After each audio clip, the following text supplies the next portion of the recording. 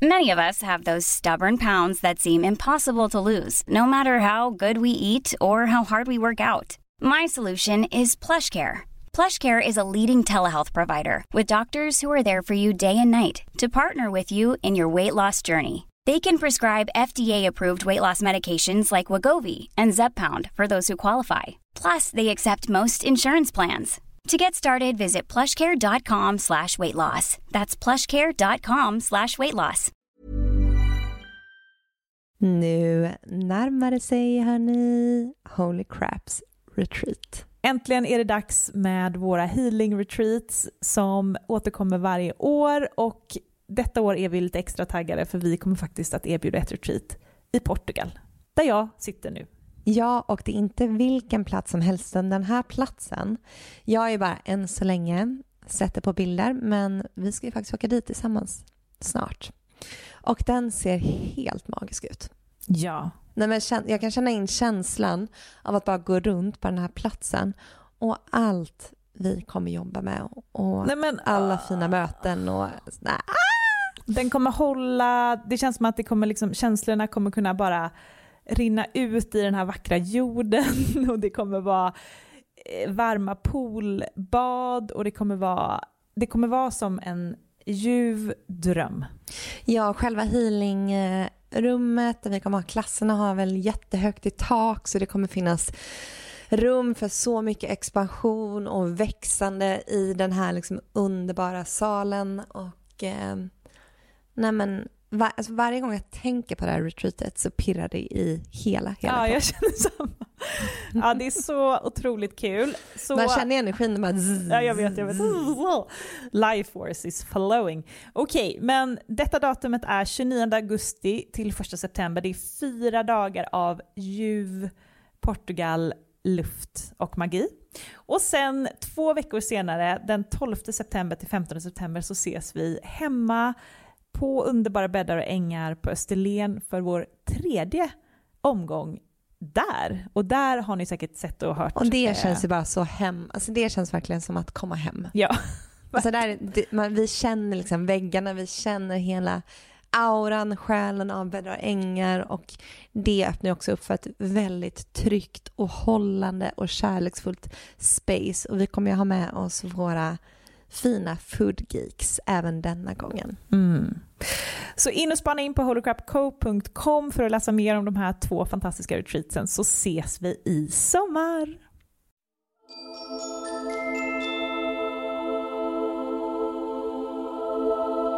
Hej och välkommen till ett nytt avsnitt av Holy Crap Podcast med mig Matilda. Och mig Amanda. I den här podden så pratar vi om ämnen inom spiritualitet, självutveckling och holistisk hälsa. Både med intressanta gäster och i lite mer personliga solavsnitt då och då. Ja, och här i Holy Crap så utforskar vi en värld som får oss att se på livet med lite nya ögon, och som även hjälper oss att titta tillbaka till vår sanning. Och utöver podden så har vi vår Instagram Holy Crap Podcast, där du dagligen får en inspirerande dos av spiritualitet och hälsa. Och sen så får du inte glömma att gå med i vårt växande community Holy Crap Community på Facebook.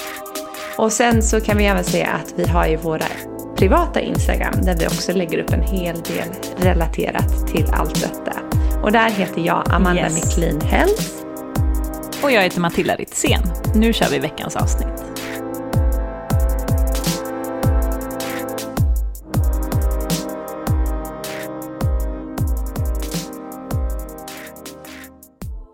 Ja, hej Amanda. Hej Matilda. Den här veckan så är allting tillbaks som det ska. Vi kickstartar en ny säsong, kan man väl säga, av Holy Crap.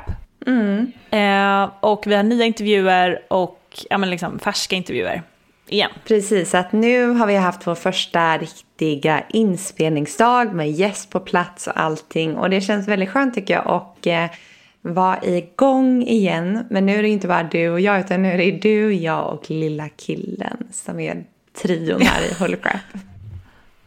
Ja, och han har ju inte riktigt fått ett namn än.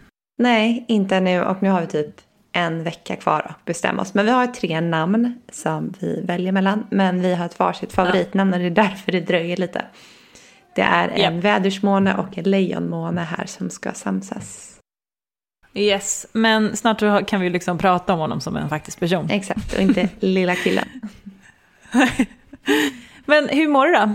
Nej, men jag mår bra. Vi har haft en ganska lugn dag för det har regnat hela dagen. Jag skulle iväg på en fika idag med en mammakompis. Men det är också så här, sätta på med allting. Man ska amma honom, man ska byta blöja, man ska ha med ombyten. Det är så mycket att tänka på nu så att jag förstår inte hur man kunde komma sent innan man fick bebis. Nej. Men jag satte på mig allting, satte på mig regnställ, satte på vagnar regnställ och ut i regnet. Och han blev kinkig, fick sina 3 månaders vaccin igår. Och så att det var liksom så här, var på väg till den här fikan, skulle gå i typ en halvtimme, 40 minuter. Men fick liksom ställa in när jag inte ens kommit halva vägen. För att jag bara, det här funkar inte, han är ledsen. Det går inte att ta upp honom med sele. Han sitter i vagnen. Jag kan inte ta upp honom för det regnar. Ja, men det var så mycket saker som hände på vägen. Så att det är det här med bebis. Man får väldigt flexibel. Men om jag känner dig rätt så tyckte du att det var ganska jobbigt att ställa in. Och så här. Ja. Var jobbig. Ja. Gud, det är det värsta jag vet. Men som med allt annat. När det handlar om föräldrar också. Nu skulle jag ju träffa en annan förälder. Och då är man så här. Jag förstår till 100%. Vi tar en annan dag. Ja, men det är och det är bra. ganska skönt. För att man själv kanske inte hade den förståelsen innan man blev förälder. Nej, jo. Fast det har man ju. Ja, alltså man är en reasonable person. Liksom. Ja. Nej, det är inte så att jag skulle bli arg på en kompis. Men det jag tänker... Nej, men jag tänker bara att det känns tråkigt. Tänker jag att behöva ställa in någonting man är peppar på. Men... Ja, så det var ju lite det. Men då gick vi hem och så myste vi i soffan istället. Och jag fick dricka kombucha och kolla om på Girls. Nice. Minns du den serien? Nej, ja men gud. Ja. Love it. Så jag kollar om på den serien nu. I min lilla mammaledighet. Gud vad härligt. Nu ser inte jag dig. Nu har du försvunnit. Hallå. Hej, din mobil ramlade ner. Ja men för vi spelar in på distans därav. Precis, men du ramlade iväg. Exakt, och jag känner mig bara att jag babblar på. Men det är som alltid jag pratar mycket om amningshjärna nu på sistone på min Instagram. Och det är så sant det där uttrycket. Jag känner mig alltid lite typ förvirrad nu när vi har poddar med dig, känner jag. Men så får det vara. Nej. Så får det vara. Va? Jag tycker du känns alltså som jag tycker inte det är någon. Nej, det är som att orden snubblar på tungan. Men hur mår du? Hur har din dag varit? Jo, men jag har haft en så intressant dag för att jag tyckte att det var ganska jobbigt att komma tillbaka till rutinerna och igen. Förra veckan snackade jag om att jag var så peppad på det och sådär. Men jag vet inte, jag fick en dipp i slutet av helgen. Jag tror att det är att nu är jag tillbaka i stan och jag kan tycka att söndagar kan vara lite jobbiga.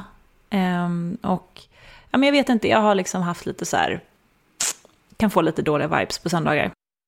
Och sen så den klassiska söndagsångesten. Ja, men ändå så har vi ju måndagarna som är Holy Crap, så att de är ju kul.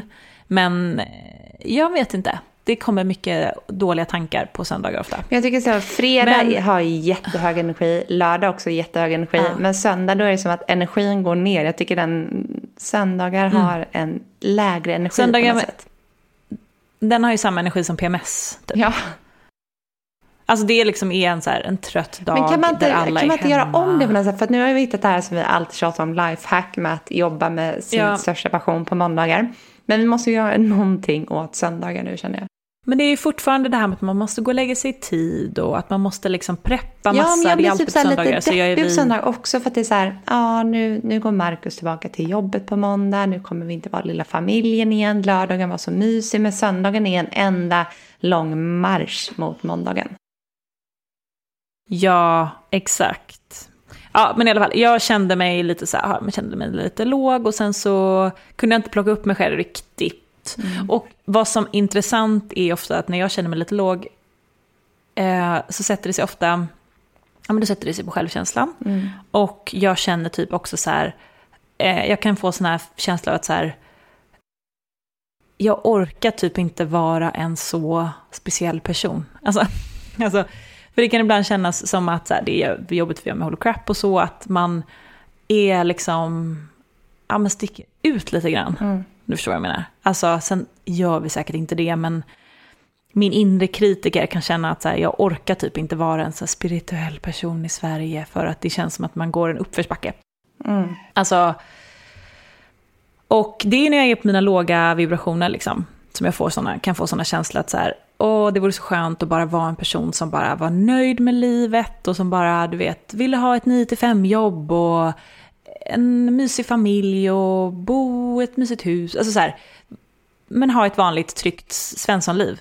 Och jag är ju inte riktigt en sån person. Utan jag vill ju så här, bo utom, alltså jag har ju så mycket olika idéer och tankar, och liksom man hela tiden är i sin personliga utveckling, och det är så mycket. Och de dagarna kan jag känna så här, nej men jag orkar typ inte vara en sån person som hela tiden ska uppleva och maxa livet och jobba med mig själv, jobba med mina, alltså du vet så här.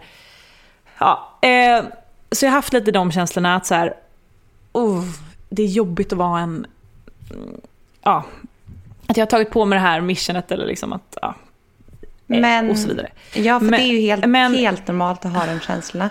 Men det jag skulle komma till var att sen så var jag på en jättehärligt möte idag med holocrap och träffade underbara personer, 2 kvinnor från Sydafrika, bland annat Jenna som är vår person på Pureness, som är vår sponsor, och en superhärlig tjej som ska starta en restaurang, och vi hade möte om vårt event bland annat.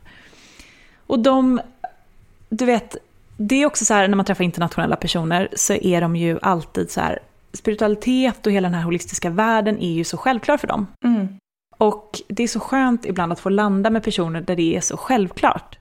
Alltså när man känner att så här, jag är så normal. Ja, för det var det som min fråga var till dig, att när du får de här tankarna, vad gör du för att ta dig tillbaka? För jag kan tänka mig att det är fler som sitter där och känner typ exakt de här tankarna. Men det var också jag har haft så här dåliga månader. För i vanliga fall när jag får de här tankarna så försöker jag ju höja min vibration igen. Genom att typ börja morgonen på ett väldigt skönt sätt. Försöka, med klassiska morgonrutiner då. Försöka så här stretcha kroppen, försöka gå upp i tid för att inte stressa.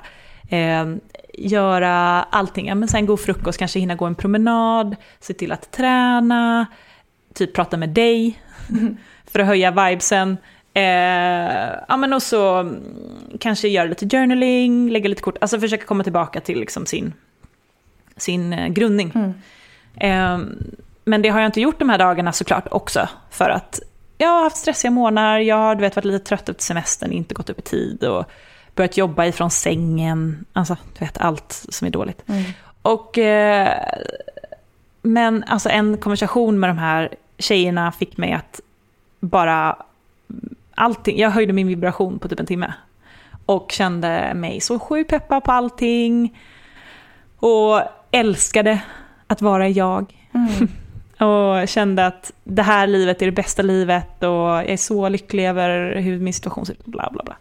Så det är så sjukt hur det kan bara på en dag, liksom på en timme för mig, gå från att jag bara känner mig att det liksom är trögt och segt och jag orkar inte, till att känna att jag typ flyger på moln och det är så kul med hela den här världen och allting vi gör är liksom det bästa någonsin. Ja, men därför tror jag det är så bra att ha likasinnande med sig i den här resan som vi alla gör som lyssnar på den här podden.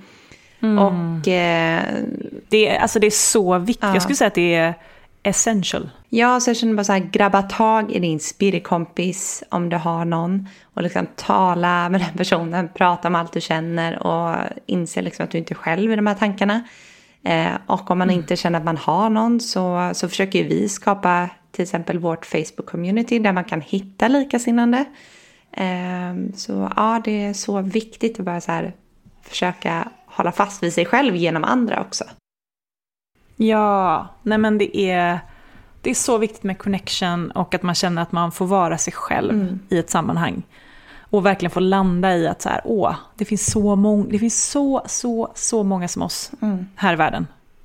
Det är bara Sverige är lite konstig liten bubbla. som är så annorlunda. Och det var också så härligt att de här tjejerna då, de bara, alltså vi är helt chockade över Stockholm och Sverige. Att det är så ospirituellt. Alltså för att typ, den ena tjejen var från Cape Town, den andra tjejen är från ett annat ställe i Sydafrika. Och där är det så sjukt självklart, som det är i de flesta delar av världen. Det är alltså 100% i kulturen liksom. Ja. Och det verkar så magiskt att få bara vara i det där. Så då känner jag så här, nej men ska man ta och flytta lite utomlands kanske? Ja, bara för att få, men det känns som att det kommer mer och mer här i Stockholm. Jag har lyssnat till och med på Alex och Sigges podcast häromdagen, och Alex använde uttrycket spirituell. Och då kände jag bara, om han till och med kan ta det uttrycket i sin mun, så har vi kommit någon vart här i Sverige. Ja, det händer ju massor. Nej, men du vet, ibland kan man känna att det går lite för långsamt. Precis. Liksom. Ja, men okej, vi ska inte dra ut på det här introt för mycket, för att vi har en fantastisk intervju, och det blev en ganska lång intervju idag. Så det kommer bli ett långt avsnitt. Så att veckans gäst är ju Matilda Lundin. Och hon har ju en väldigt fantastisk och hemsk historia att berätta. Och vad kan vi säga? Jo, vi kan ju börja med att berätta att hon är också grundare och initiativtagare till stiftelsen Her House Foundation. Vars syfte är att stötta, främja och stärka kvinnors hälsa genom olika insatser i samhället. Och hon har även startat plattformen och forumet Her Own, som är en trygg plats att samtala, läsa och lära sig om våld i nära relationer. Ja, för det är ju det som är dagens tema. Precis. Matilda har ju då varit i en relation med en våldsam man som både fysiskt och psykiskt misshandlade henne under 2 år. Och sen lyckades hon ta sig ut, mycket tack vare sin spiritualitet, och att den liksom kom in i hennes liv på ett väldigt fint sätt som hon berättar i avsnittet. Men vi får höra hennes historia. Vi får höra vad hon har varit med om. Och vi får höra hur hon har tagit sig tillbaks till livet igen. Och sen så delar hon också väldigt mycket insikter och fakta egentligen om hur det är att leva i en våldsam relation, och om mäns våld mot kvinnor, vilket alltså ökar i samhället. Och hon pratar om varför. Ja. Och det är alltså ökat men det är väldigt nu under coronapandemin. Då många har varit inlåsta, isolerade sina hem, vilket har gjort att det här våldet har ökat väldigt mycket. Exakt. Så det är dystert, alltså det är hemskt. Och någonting hon pratar om är att vi pratar om det är en av de viktiga delarna för att kunna börja påverka och bearbeta, liksom minska det här. Att vi pratar om det, att vi tar bort stigmat, att vi inte gör det skamfullt för en kvinna att vara i den här situationen, utan att det är folk som ser henne, hör henne, att vi är medvetna om hur faktorerna, liksom hur såna här relationer ser ut och så vidare och så vidare. Men vi får höra allt det här i avsnittet, och vi är så lyckliga att Matilda vill komma och dela sin historia. Och vi förstår att det är väldigt tufft också att sitta och prata om det.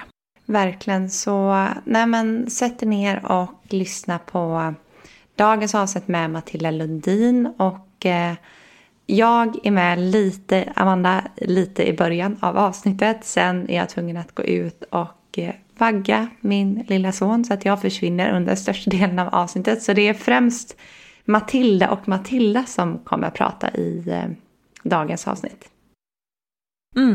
Exakt. Så ni kommer höra en skrikande liten gullis, och sen så går ni ut. Sen går vi ut, och sen så kommer vi in i slutet när han sover. Så vi ska hitta vårt arbetssätt framöver. Men nu tycker jag vi kör dagens avsnitt med Matilda Lundin.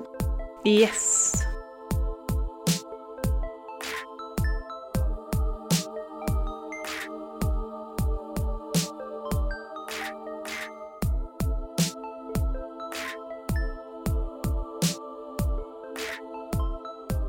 Hej och välkommen Matilda Lundin till Holy Crap Podcast. Hej, tack. Hej, välkommen. Hur har din dag varit hittills?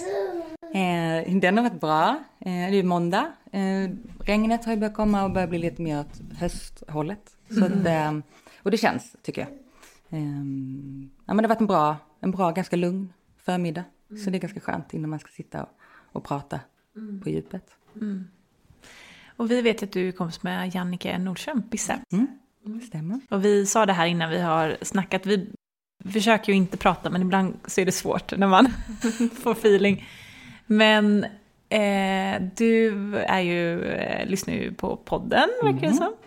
Och du och Bisse delar ju det här spirituella. Det gör vi, absolut. Och det är så roligt att höra, för du har ju varit hos många av de här experterna som vi har haft med i podden. Ja, det var ju bland annat genom Bisse, genom dig från första början som vi hittade Anders Knutas. För att hon pratade ju om en händelse och Anders Knutas och allting. Men sen berättade hon att du rekommenderade honom till Bisse och så vidare och så vidare. Ja, nej, jag tror det var tvärtom. Jaha. Men ja, hon hade varit hos Knutas och sen så rekommenderade hon mig till honom. Ja, okej. Ja. Men jag tror att hon började berätta om någon vän som hade rekommenderat henne och sen så rekommenderade hon vidare. Precis. Och sen så har ju jag klart rekommenderat till andra. Ja. Hur väcktes ditt intresse för det spirituella? Det var faktiskt Jannike. Ska jag säga. Jag var sen förra veckan, då pratade vi faktiskt lite om ett minne som vi delade, eller det visade sig att vi delade det. För vi pratade lite om när man kom in i det, eller liksom tänkte man på när man var liten och har man något minne från det då. Och då berättade jag att jag hade ett minne i Hässleholm som jag är född i Skåne. Vi hade en butik som heter Källan, en liten butik som sålde små stenar och lite sånt. Och där spenderade jag under en period. Jag har ett svagt minne att jag spenderade ganska många timmar där efter skolan. Själv, vet jag. Gått dit och köpt stenar och bara var intresserad av framförallt stjärnhimlen och stjärntecken och sådär tidigt. Hur gammal var du då? Alltså jag tror att jag gick mellanstadiet. Någonstans där. Eventuellt början av högstadiet. Men jag tror mellanstadiet. Sen tror jag nog att jag kom ifrån det lite, för då kommer man upp i en ålder där det är andra saker som är intressant och sådär, och jag hade hästar och sen kommer man upp i gymnasiet och då börjar man leva ett annat form av liv och börjar tänka mycket mer praktiskt, vad ska jag bli när jag blir stor, och mode var ju mitt stora intresse när jag var yngre, och det jag pluggade och jobbade med i många år. Så då kommer man på något sätt från det, blir lite mer åt det materiella livet på något sätt. Ja. Känner vi igen. Ja, jag tror att många har varit där och sen så kanske tagits lite ur det på något sätt. Men, och Jannike hade också ett liknande litet minne när hon var yngre, att hon också gillade stenar och så, men sen att det gled ifrån liksom. Men, och sen var det faktiskt jag mötte upp Jannike för ett par år sedan och hon ringde och kände att det var någonting. Det var mycket att hon kunde känna av mig väldigt mycket. Mitt mående, och hon såg mig på ett sätt som ingen annan gjorde. Vilket gjorde mig ganska trygg i den situationen jag var i livet. Så att säga. Och då åt vi en lunch och så tog hon med sig sina kort. Och då hade hon börjat lägga änglakort och sådär. Så då la hon änglakort på mig, och det var precis som att då tände någonting till lite. För det jag behövde just i den tiden av livet, det var något form av hopp. Och jag kommer inte ihåg exakt korten, jag har dem fotat, jag har nästan fotat alla mina sessions som Jannike har gjort, men och det var mycket att det skulle styrka och att änglarna var med mig och snart skulle jag hitta ork till att ta mig vidare och sådär. Och sen gick det några dagar och jag vet att det var vår och att det var väldigt fint väder, och jag hade inte känt en lyckokänsla i kroppen på väldigt, väldigt länge, och det bara liksom sprudlade i hela kroppen. Så då skickade jag till Jannike och skrev vad var det som hände häromdagen när vi la korten, för det är precis som att när man känner fjärilar i magen och det här ruset på något sätt. Och då sa hon, jag vet varför. Så sa jag, men vad menar du? Och då sa hon att men det är nymåne, det har jag sagt till dig. Och månen är du ju så extremt påverkad av. Och det hade jag ingen aning om. Ja, för du kräfta också, som styrs av månen. Ja. Så, och det hade jag ingen aning om, att jag var så. Och det har jag läst på lite mer och liksom ser över hur månen, när det är fullmåne och nymåne och sådär. Och jag är rätt så påverkad av månen. Och när jag började meditera så hade jag ganska svårt för att komma in i meditation. Så vi hittade liksom andra, så att det inte bara blev den här meditationen och sitta och försöka gå in i sig själv. Det är rätt tufft i början innan man hittar hur man hittar dit på något sätt. Så då började jag med spikmatta och musik. Och då kunde jag börja meditera, och sen så blev det mer att jag höll mig vid stranden och alltid vatten i Åhus där mina föräldrar bor då. Jag spenderade ganska mycket tid där under 1 år. Och där fick jag vara i fred och bara vara i naturen. Och där var jag ofta satt på kvällarna och var fullmåne eller dagtid och mediterade till havet. Så att jag har en väldigt anknytning till havet, som jag har förstått nu. Där jag är väldigt du berättade att du är fiskascendent och kräfta. Ja. Så det finns nog någonting i det. Du har ju mycket vatten i det. Vad är din måne? Vad sa du? Vilken är det i måntecknet? Det är Libra. Vad är det på? Våg. Ja. Så att lite faktiskt. Med mode, intresset och allting.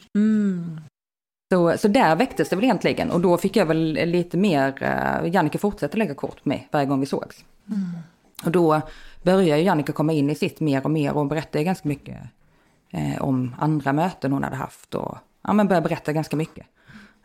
Och så på så sätt kom jag in i det, skulle man säga. Eller fick upp ögonen för det.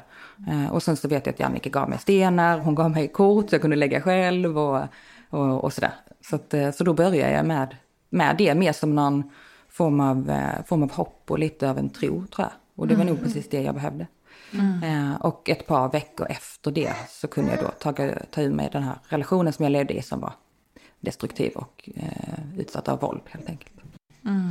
Och det kommer vi komma in mer på idag, tänker vi. Och vi kommer väl också komma tillbaka till det spirituella och det betydelsen i ditt liv. Men... Ja, för du är ju grundare och initiativtagare till stiftelsen Her House Foundation. Vars syfte är att stötta, främja och stärka kvinnors hälsa genom olika insatser i samhället. Ja. Och sen har du också startat plattformen och forumet Her Own, som är en trygg plats att samtala, läsa och lära sig om våld i nära relationer, skriver ni. Och kan du inte berätta varför du har startat de här absolut. stiftelserna? Det började väl egentligen när jag tog mig ur den våldsamma relationen. Där kom egentligen det spirituella ytterligare ännu mer in i bilden på något sätt. Då var det mycket signs som kom upp för mig. Och framförallt så var det nyckelpigor och att det kunde vara så här små saker från att himlen var orange.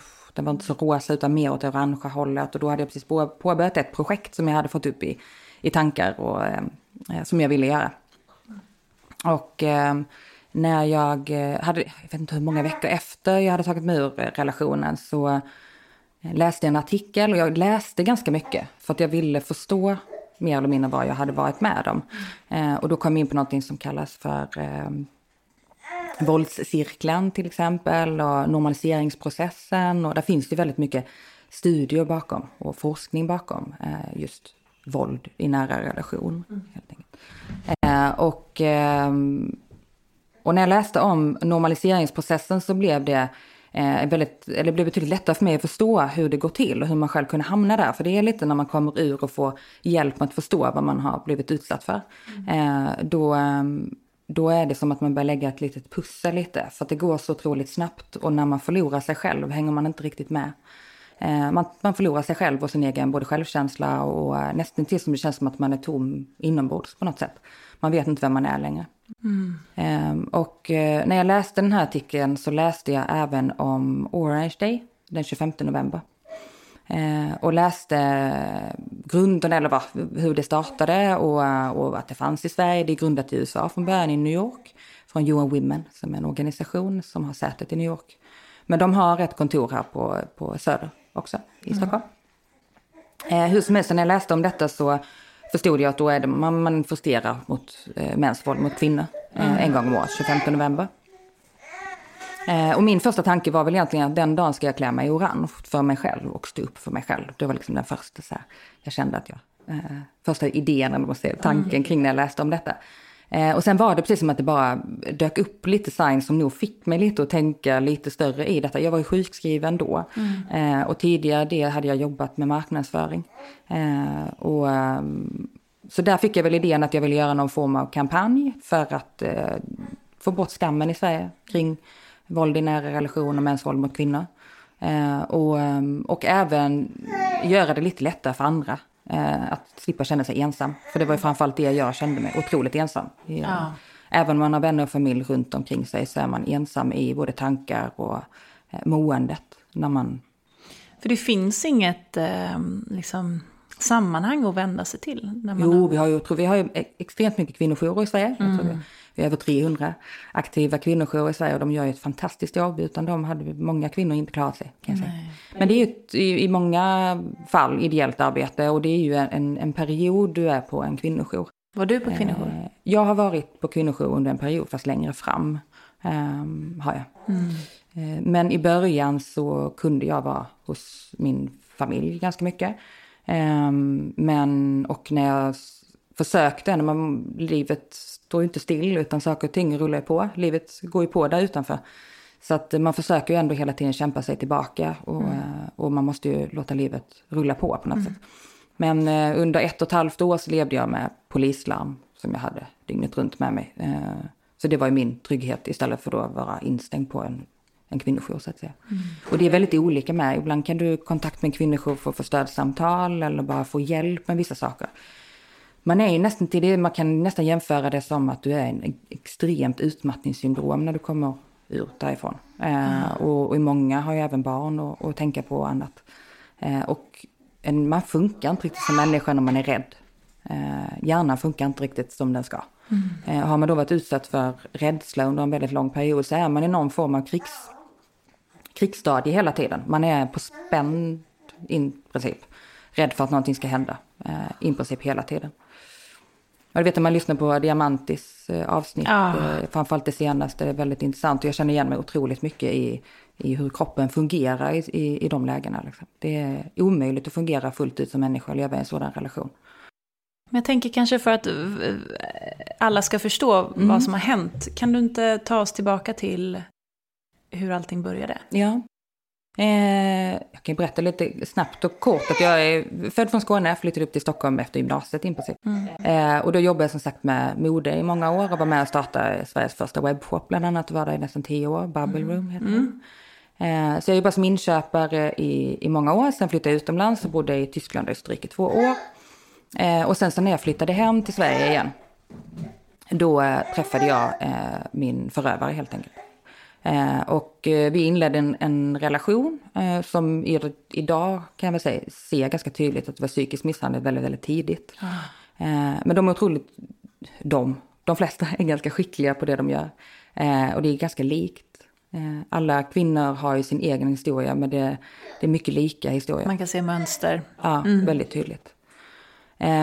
Och jag hade ju aldrig, jag tror aldrig att jag hade hört om, självklart har man hört kvinnomisshandlare, men för mig var det så långt borta.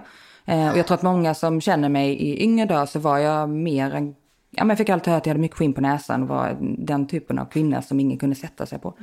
Så att jag tror att för mig att bara acceptera att det jag var med om, det var så långt borta. För det fanns en skam i det, eller? Ja, det fanns en skam, men skammen var nog, den har absolut funnits av att jobbig, men det har nog inte varit den största tanken på vad jag valde att jobba med efteråt. För det var väldigt viktigt för mig att skammen ska bort från det här. Precis. För det här har inte med kvinnan att göra alls. Nej. Men så tänkte inte jag när jag kom ur relationen, utan jag trodde i princip att jag förtjänade det jag fick egentligen. För det blev man ju intalad. Jag vet att det är vissa forskare som pratar om att det är en, beroende på grovt och hur länge, absolut såklart, men att det är mer eller mindre en hjärntvättning. Och till slut när du tappar tron om dig själv så tror du ju att förövarens ord blir hans lag nästan. Man ser liksom ingen utväg på varken höger eller vänster. Och framförallt då när man väljer att inte prata med någon om det, för att skammen finns. För att sitta och prata om att man lever i en relation där man blir fysiskt eller psykiskt eller både och misshandlad då. Det är ganska tufft att ta upp det. För att det är inte normalt. Och den skammen behöver definitivt plockas bort för att vi kvinnor ska våga prata med varandra. Ja, verkligen. Men du sa ju där att du träffade den här mannen och att jag gissar att det blev en stark förälskelse, men att du upptäckte ganska tidigt. Vad var det som hände och hur märkte du att, eller var det en successiv liksom, process i det här? Så det tog nog mig nästan ett år att förstå vad jag levde med egentligen. Men i efterhand idag när jag har fått hjälp, när man då kommer ur det och jag fick hjälp på något som kallas för relationsvalcentrum här i Stockholm. Och då då får man hjälp med att förstå vad man har varit med om, vad som är rätt och fel. Och det handlar mycket om att berätta vad man har varit med om. Och även få stöttning i eventuella polisanmälningar och förhör och annat. Det är en ganska intensiv period i början där man behöver och måste berätta vad man varit utsatt för om man då väljer att gå till polisen. Men det är också en stor del av läkningsprocessen skulle jag säga. Att upprepa det man har varit med om, för att då förstår man också. Även om det är otroligt tungt att göra. För då blir det som att man facear de åren man har levt i våld egentligen. Och verkligen förstår och pratar om vad man har varit med om. För att man förnekar ganska mycket för sig själv under tiden man lever i det också. Men som du började med, ställa med din fråga hur det är och hur det börjar. Och oftast börjar det med en otrolig romans. Att man svävar lite på moln och det här klassiska att det är för bra för att vara sant. Och så är det verkligen. Så kändes det verkligen för mig, som att gud, den här mannen ser inte bara mig för kanske då det ytliga eller utseende, utan såg mig, la märke till saker och ting som kanske man som kvinna verkligen sa, gud, han ser det här och han bryr sig, och väldigt gentleman så. Men sen så var det väl inte börja med mindre utbrott. Men oftast var det ju ånger efteråt att det aldrig skulle hända igen. Och det kanske kunde komma något fulare ord som jag absolut aldrig blivit kallad för innan. Eller accepterade egentligen och satte ner foten. I början så var jag väldigt, sa ifrån och det här är inte okej. Och så då. Men på något sätt att jag är ganska förlåtande som människa också. Och att jag har det är förvisso en fin sida som jag verkligen vill ha kvar, men som jag fått jobba ganska mycket med. Det är just den här att jag ser att alla människor är goda, eller ser dem från den sidan, och att alla kan göra fel och man kan bli bättre. Och det var väl kanske min tro i detta också, tills jag förstod att det här går ju inte, utan jag lever ju med någon som aldrig kommer sluta med det här. Och det gick ganska snabbt, det är väldigt olika hur länge man lever i en sådan relation. Vissa kvinnor lever hela sitt liv. Men det är också väldigt olika hur ofta du blir utsatt för våld, helt enkelt. Om man kollar på våldscirkeln så vissa kvinnor blir misshandlade en gång om året. Och då hinner du läka på ett helt år och kanske förlåta. Man kommer in i något som vi kallar för honeymoon igen. Och att man liksom blir väldigt, väldigt förälskade. Och sen så kommer det tillbaka då till våldet efter ett par månader. Ja, är det vanligt? Ja, det är väldigt vanligt. Eller det är väldigt, i och med att det är människor som blir utsatta och det är människor som utsätter människor, så är det ju väldigt individuellt. Men i mitt fall så var det, jag vet att på relationsvåldscentrum sa att i princip det jag hade varit med under de här knappt 2 åren var lika mycket våld som man kunde generalisera till 10 år. Så att det var extremt ofta och grovt i slutet framförallt. Och det var både fysiskt och psykiskt? Ja. Men det fysiska kom efter ett år ungefär. När vi hade flyttat ihop. Då kom det fysiska där jag verkligen kunde förstå att det var fysisk misshandel. Innan det hade jag kan vara så förlåtande. Jag skulle aldrig göra det idag igen. Man har ju lärt sig liksom. Men då kunde det vara mer kanske i få tillfällen han drack alkohol. Det gjorde han speciellt ofta. Och kanske tappade kontrollen och blev arg eller betedde sig på olustiga sätt helt enkelt. Som man på något sätt, det hände ju mycket under de här åren. Och oftast var det väl ursäkter om att han var sjuk mer. Men det kunde ju vara allt från att ha fått cancer till hjärnan svullna upp till att han blev förlamad. Men han sa att han... Ja, men det är ju ofta så ganska vanligt. Va? Ja. Och vad har det med... Det, men oftast man sätter sin situation om de kanske blir... Man ställer dem mot väggen med någonting. Att de har gjort fel. Då är det ganska vanligt att då är det extrema saker de kommer med. Men skyllde han sitt beteende på detta? Det kunde jag göra, ja, delvis. Men det var ju också att han skyllde nu på ganska mycket. I början så förnekar han ju sitt beteende. Det är ganska svårt att förklara. Jag ska se om jag kan hitta lite olika exempel. Men det började egentligen med att jag kunde få en utskällning för att jag hade köpt tomater. Fastän att vi hade tomater hemma. Trots att det var jag som var handlare, det var min ekonomi och det handlade om ett par kronor och tomater. Så jag kunde inte riktigt förstå varför det blev bråk om det. Och då började det mer som diskussioner och bråk som jag absolut inte var van vid och kunde inte förstå var det här kom ifrån. Och det eskalerade. Men sen var det började kanske med kommentarer som du inte riktigt kunde veta om det var nedtryckning eller om det var en komplimang. Till exempel, älskling, du är så vacker utan smink. Och så började det där. Och det kan ju vara en fin kommentar. Han tycker att jag är vacker utan smink. Kan man tolka. Men det kan ju också vara, i mitt fall så blev det ju mer till att jag skulle se ut på ett väldigt speciellt sätt. Det började som ett sätt att kontrollera hur. Ja, absolut. Allt var egentligen kontrollering. Förstår man ju idag när man kommer ut. Till och med allt med tomaterna var kontrollering. Ja. Det var ju bara för att kontrollera och kolla hur mycket det kostade och hur mycket vad jag hade betalat i princip. Men framförallt när det kom till utseende och annat så var det oftast, det lades fram på ett sätt som att jag tycker att du är vackra i det här, fast du är vackra i det här också. Men som då med sminkat. Och jag har aldrig sminkat mig speciellt mycket. Så redan då var det ganska så här, men gud, jag vet något tillfälle så måste du ha så mycket smink. Och det var men i början var man mer bara, men varför bryr du dig om det? Jag sminkar mig hur mycket. Det har jag också fått höra från pojkvänner. Det är nog ganska vanligt. Alltså typ, så att jag förstår ju också att man inte tar det som en röd flagga direkt. Nej, och det beror ju på det. Alltså jag menar, det finns ju... Där kan ju alla tycka olika. Vissa tar det som en komplimang att man är vacker utan smink.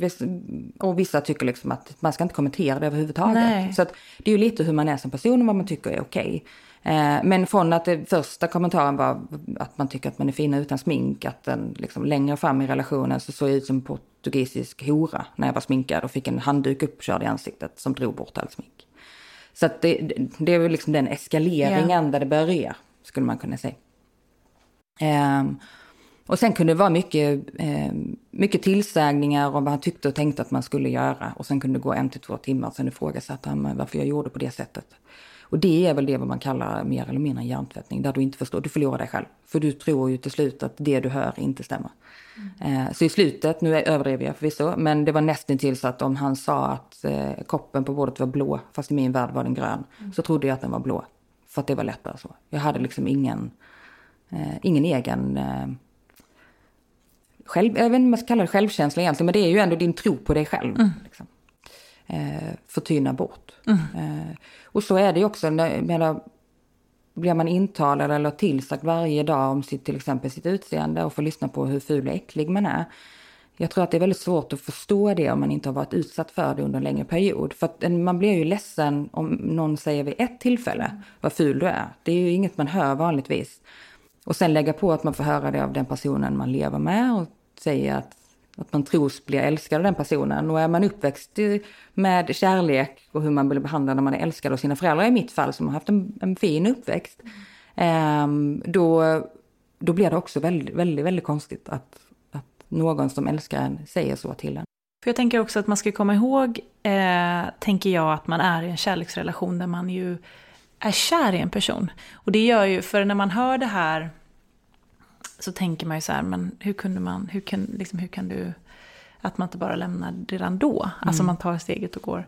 Men jag tänker att då att det byggs upp delvis, men också att man ju faktiskt är kär. Och då, man kan ju nästan ta vad som helst när man är kär. Man kan ju liksom vara med om otrohet hit och dit, och man tar ju tillbaka och man bara så här för att... Och vill lappa ihop och man har ju en sån otrolig tro på att så här, det här kommer... blir bra. Vi ska ju vara med varandra och man ser framtiden och man har ju den här bilden av att liksom, det är vi två. Och sen tror jag med att man har säkert haft vänner som har lyckats reparera relationer som har varit sämre. Och så här, men vi bråkar mycket får man höra, men det är bra att bråka och det är många som gör det. Mycket ursäkter till liksom, det som man egentligen kanske inte, det är ju inte det man vill ha i en relation. Bråk och skrik och så. Sen är det klart att det är mänskligt att bråka och tjafsa också såklart i en relation. Men det finns ju en gräns. Och det är skillnad på att bråka och misshandla, helt enkelt. Och det vet jag att det fick också hjälp med i början. För det var ju det jag ofta sa i polishören framförallt. Rättade de mig gång på gång. När vi bråkade. För det var ju det jag blev intalad att det var bråk. Men det förklarade de väldigt tydligt för mig. Det här är inte bråk, Matilda, utan det här är grov misshandel. Så att det blir ju orden man får höra hemma gång på gång hela tiden.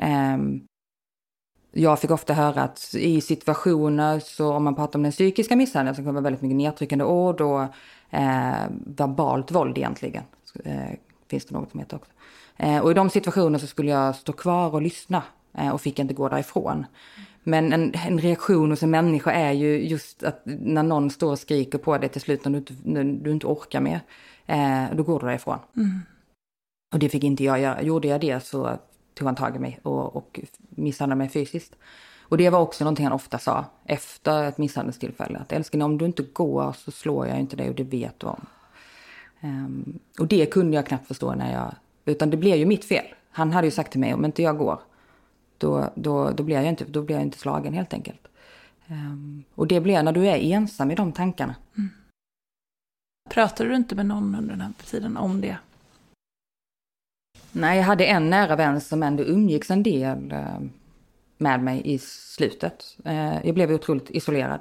I slutet så hade jag också fått en sköldkörtelsjukdom som gjorde att jag fick äta hjärtmedicin och kunde inte sova om nätterna. Så att jag var utmattad av det, plus att utmattad relationer jag levde i och även att gå runt med den skammen och hemligheten egentligen om vad man egentligen levde med. Och då hade det också blivit mer eller mindre... Jag började också förstå att människorna runt omkring behöver veta vem han var. Mm-hmm. Och de som visste vem han var visste ju också om att han har suttit i rättegång för det tidigare. Visste du det när du gick in i en relation med honom? Nej. Men sen fick jag lite konstiga meddelanden på Instagram, fake-konton då, för att folk ville varna mig. Men då var det mer... mannen du lever med, inte han du tror. Och det vet jag kom typ i princip nu jag flyttat ihop. Och jag vet att jag visade det för honom. Men då, han hade alltid otroligt bra ursäkter till allting. Och idag när jag tänker på det, tittar på manipulationerna och lögnerna som jag, gick på eller trodde på. Någonstans var det alltid, jag har en bild av att jag alltid hade en liten Matilda på axeln, om jag ska säga, som hela tiden var där och pickade liksom att det här är fel. Intuitionen kanske? Ja, lite. Någon form av, en liten ängel kanske som bara så här. Och jag hade vänner som försökte prata med mig. Men samtidigt så var det många av de vänner som kanske inte hade några bevis. Och då vet man, vi har pratat mycket om det i efterhand. Och mycket vänner som har sagt att Gud, tänk om jag hade gjort så här så hade det kanske hjälpt dig och så vidare. Och så vidare. Men jag tror, när jag tittar tillbaka på det så har alla mina vänner som har funnits där på olika sätt varit viktiga i den delen. För om alla hade frågat mig rakt ut om jag blev misshandlad så finns det risk att jag hade räknat tillbaka från alla. Så att jag tror att alla vännerna och familjen har en betydelse i en sån situation när man inte nås. Och jag tror att man bara som vän i den situationen ska finna sig i den rollen som man brukar ta. Så är man den vännen som ger sin axel för att gråta, var den då. Är du den vännen som är väldigt rak och ärlig, var den då. Var den du brukar vara. Men att försöka att inte undvika ämnet utan försöka fråga. Och det i mitt fall var ju där Jannike som vi pratade om innan. Jannike frågade mig rakt ut, slår han dig? Men hon fick det svaret hon fick av mig, det var en nickning och sen kom tårarna och sen gick jag hem. Och sen efter det så kunde vi inte riktigt prata om det förrän ett par veckor senare när jag kom ur det då. Men det var en stor hjälp. Så det är så här små frön hela tiden när folk förklarar. För att det blir ju också, om hela omgivningen runt omkring trippar på tår runt kring det, inte vågar ta upp det. Då tror man, för man någonstans vet med att det som man blir utsatt för och handlingarna som personen utövar på en helt enkelt, vet man är fel. Men om inte omgivningen runt omkring reagerar så blir det som att förövaren, men det kanske inte är så farligt. Ingen annan märker det. Eller till exempel, jag får ju ofta frågan om man ser kanske en okänd kvinna ha blåmärken eller skador på kroppen eller bete sig på ett speciellt sätt. Vad ska jag göra då? Och mitt svar är fortfarande än idag. Jag har vridit och vänt på det ganska många gånger. Men det är ändå att gå fram och fråga. Och visa henne att jag ser. Det räcker att man säger någonting. För det blir ett litet frö. För annars så blir det som att man rättfärdigar det. Men okej, nästan det blir som att... Tänk om du själv går ut på stan och så har du ett blåmärke i ansiktet som du själv tycker att du har ändå liksom sminkat över eller tror att inte alla ser eller en keps på huvudet och så vidare. Men det är ganska tydligt att det syns. Om ingen överhuvudtaget tittar på dig eller frågar dig om det har hänt någonting och inte ens dina vänner gör det, då blir det som att alla har hänt.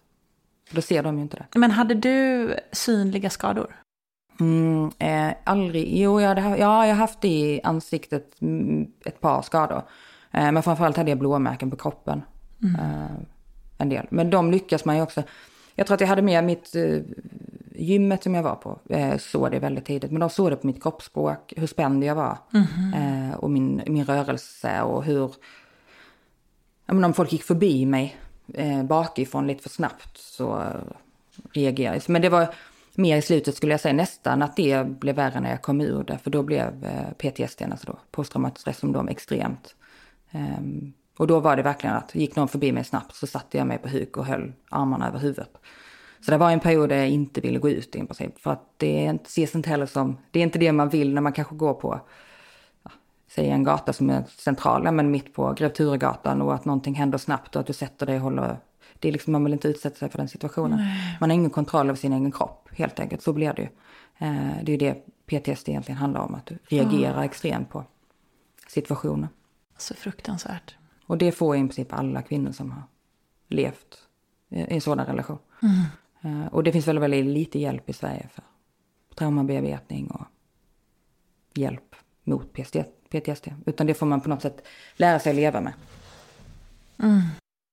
Men hur tog du det ut då? Jag tror det var ju mycket som hände just då, bland annat Jannike som frågade mig rätt ut. Hur visste hon, eller hur hade hon misstänkt? Hade hon träffat honom? Ja, hade hon. Många av mina vänner hade träffat honom i allmän någon gång. Men det var väldigt många som backade direkt. De kände direkt när de träffade honom? Ja, de ville inte. Det var obehagliga människor. Men det är mycket sånt får man ju reda på när man kommer ur det. För det är inget man kanske, eller vissa vänner kunde säga att det var ofta obehagliga ögon. Och det har jag tror att antingen så tycker man att jag tror på något sätt att det var det som jag föll för. Om man nu ska liksom prata och idag ser jag det mer som någon form av hypnos nästan, som en orm liksom. Alltså jag vet inte om jag ska förklara det. Men och det var framförallt för ögonkontakt med honom efteråt. Det var ju liksom det jag var absolut rädd för. För på något sätt när man kommer ur det också förstår man att det var ju så. Många frågade mig att men tog du det ur flera gånger och gick tillbaka? Vad mitt svar från början var: nej, när jag tog mig ur den relationen så gick jag aldrig tillbaka. Men när jag tittar tillbaka på det så tog jag mig ur den relationen många gånger. Nästan till varje gång det blev en misshandel så tog jag mig ut ur lägenheten till slut. När poliserna var där och sådär. Polisen var där innan du tog dig ur relationen? De har kommit för att grannar har ringt. Grannar har varit uppe och... Men tyvärr så är det ju att polisen kan ju inte göra någonting om inte i princip jag ligger på golvet. Va? Sönderslagen eller blöder. Nej. Om inte jag medgivande. Om de ser att han har misshandlat dig, då får de inte ingripa. Det beror på. Men skulle en polis komma in i en lägenhet och grannarna har ringt och de kommer in. Om det inte är några synliga skador och inte kvinnan vill följa med så behöver hon inte göra det. Och i en sån situation så är du ju rädd för personen du lever med. Ja. Så att säga till polisen vad som händer när i rummet. Och man har ingen aning vad som förväntar sig efter. För du är så inlåst och isolerad med mannen du oftast lever med. Och hans ord är ju ens lag. Så att om det han hotar dig med, det är ju det du tror. Jag tror att det är ganska svårt att förstå. Det är svårt att förstå. För att man tänker, jag kan till och med som har levt, jag tänker så här, om jag skulle vara här med dig och du plötsligt skulle bli jättearg och börja mordhota mig, så hade jag bara gått härifrån. Och inte tagit det på allvar. Och jag har nog nästan varit så här, när jag har hört andra kanske, vissa kan ju ha ett ganska grovt språk eller kan vara lite så här macho. Det kan jag tycka är lite så här halvtöntigt och tramsigt. Lite mer åt det hållet. Men när du är i den situationen så blir man rädd.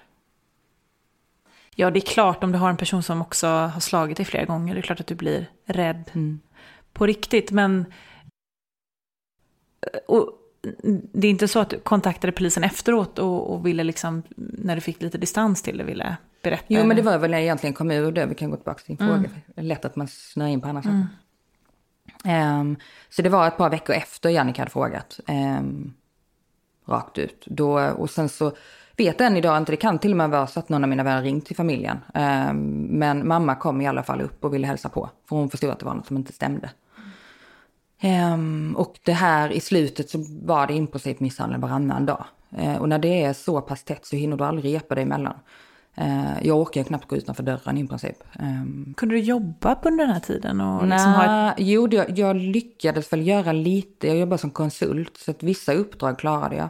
Men i slutet var det också extremt. Så att han visste ju också när jag hade...